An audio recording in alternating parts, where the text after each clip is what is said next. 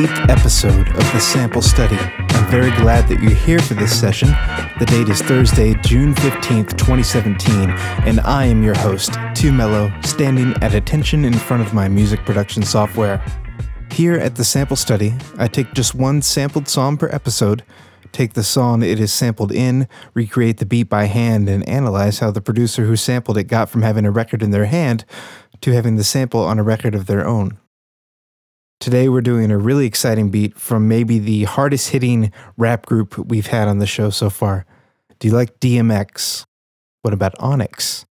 If you answered yes to either or both, then you probably also like M.O.P. They've got a lot of great tracks, especially for when you need to blow off some steam or go to the gym, but my favorite track has to be Ante-Up. For this track, they sampled the very notable soul duo, Sam and Dave. Sam and Dave are a duo credited with popularizing soul music, pretty much because their most popular song, Soul Man, had the word soul in its title and made it to the Billboard singles chart, greatly increasing soul music's brand recognition.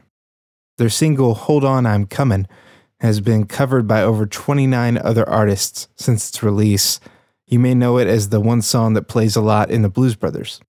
Soul Sister Brown Sugar definitely has a similar energy to that aforementioned track, with a hard-hitting horn section right from the start.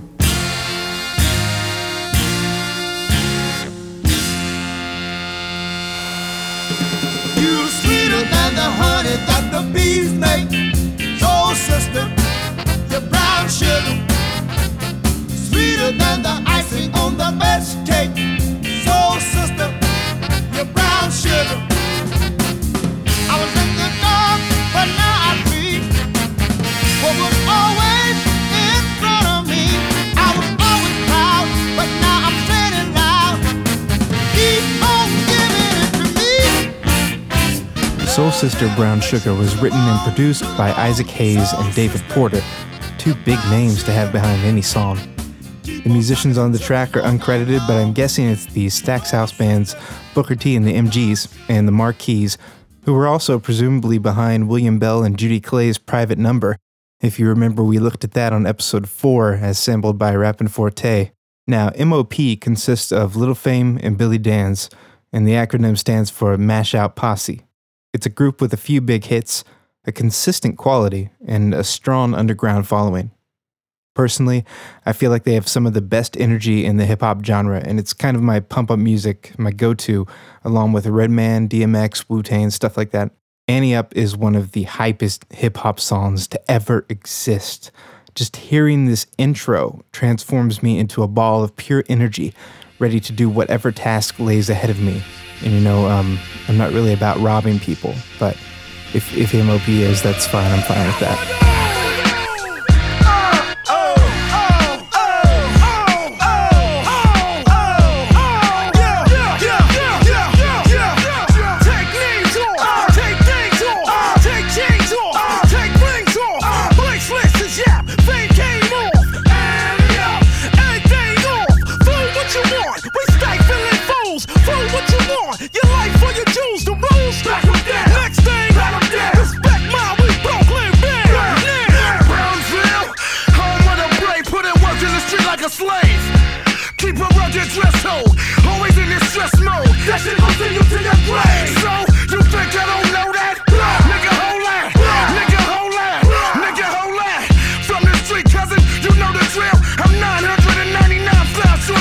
Ante-Up was produced by Dr. Period, a well-known producer from the Brownsville neighborhood of Brooklyn.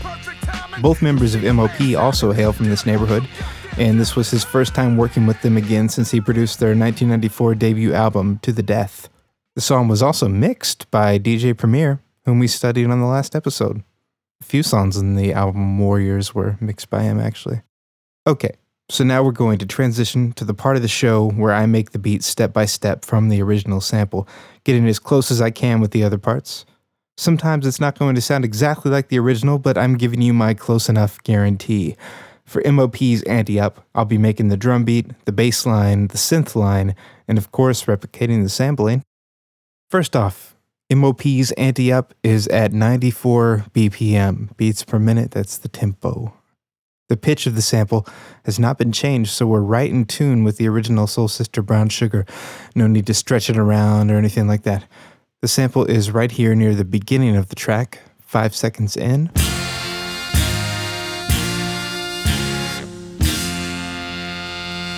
So yeah, that's 5 horn hits, about like 7 or 8 seconds runtime for that sample section. And each one of these hits is using the beat. It's a very clean sampling. Basically, the horn hit chops are all the same length except for the last 2. Let me lay it out here for you.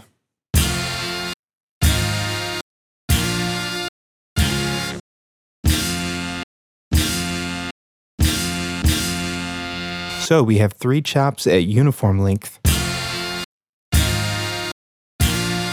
1 shorter chop for the 4th hit, and then the last hit occurs twice and we kind of stretch it out.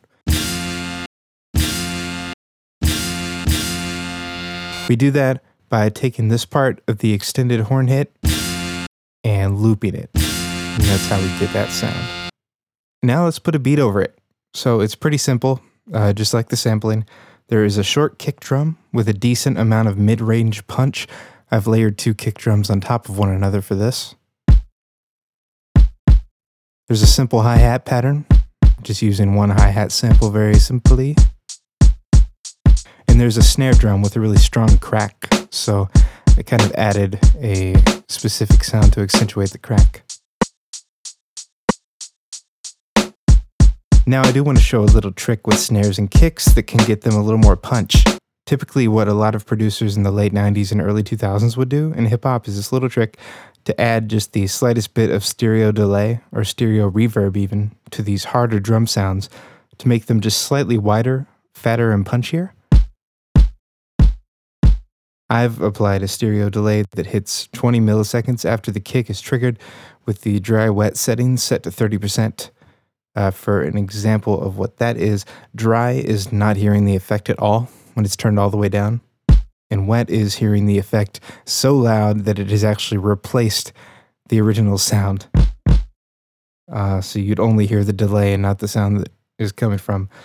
So what you're trying to do is find a good balance between these 2 values, typically something that blends the effect in to just by taste to a point where it's not overbearing, but it's also not completely inaudible. So obviously this Sam and Dave sample needs a little bit of processing to sound like it does in the M.O.P track. We're going to put it in mono. Okay, so next we're going to filter off the highs. We are going to use an EQ to remove the lows and add some high mids. Then I've heavily compressed the horn hits because in the original song, they sound a lot flatter and pumpier, and I like that.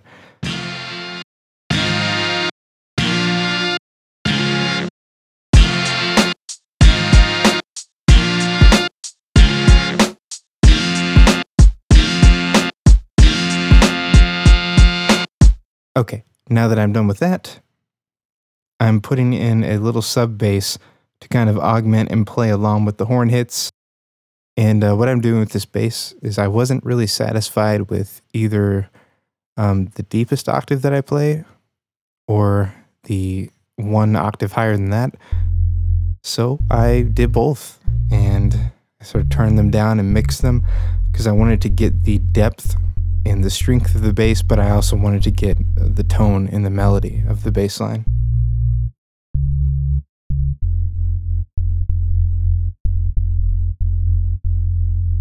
And now I've replicated the synth.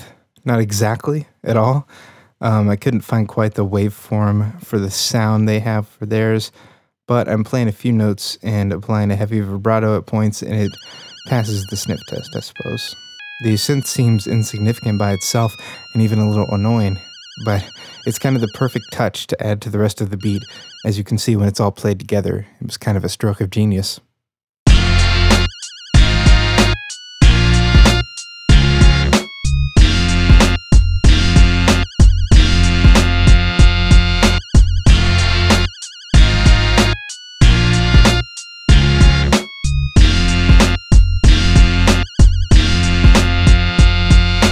All right, that will do it for this session of the sample study. This was kind of a quick one.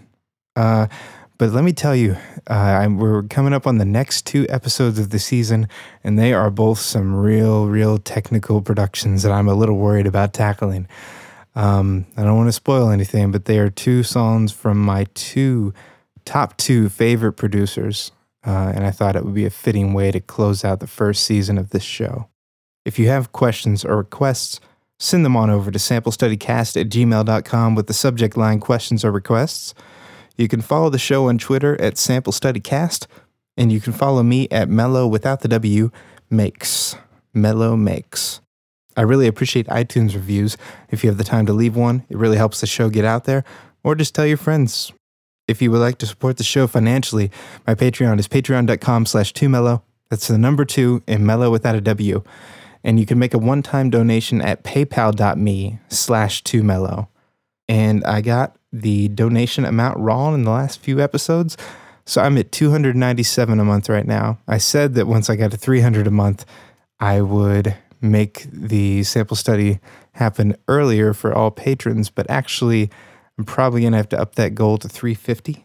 And if I do that, all patrons will start getting the sample study a week early. So basically, everyone else gets episode 9 on Thursday, and you get episode 10, and, well, you already have episode 9 from the previous week. Anyway, you can purchase M.O.P's album Warriors and Sam and Dave's Greatest Hits, which is where Soul Sister Brown Sugar ended up landing after it was a 45 single, at pretty much everywhere you would get music.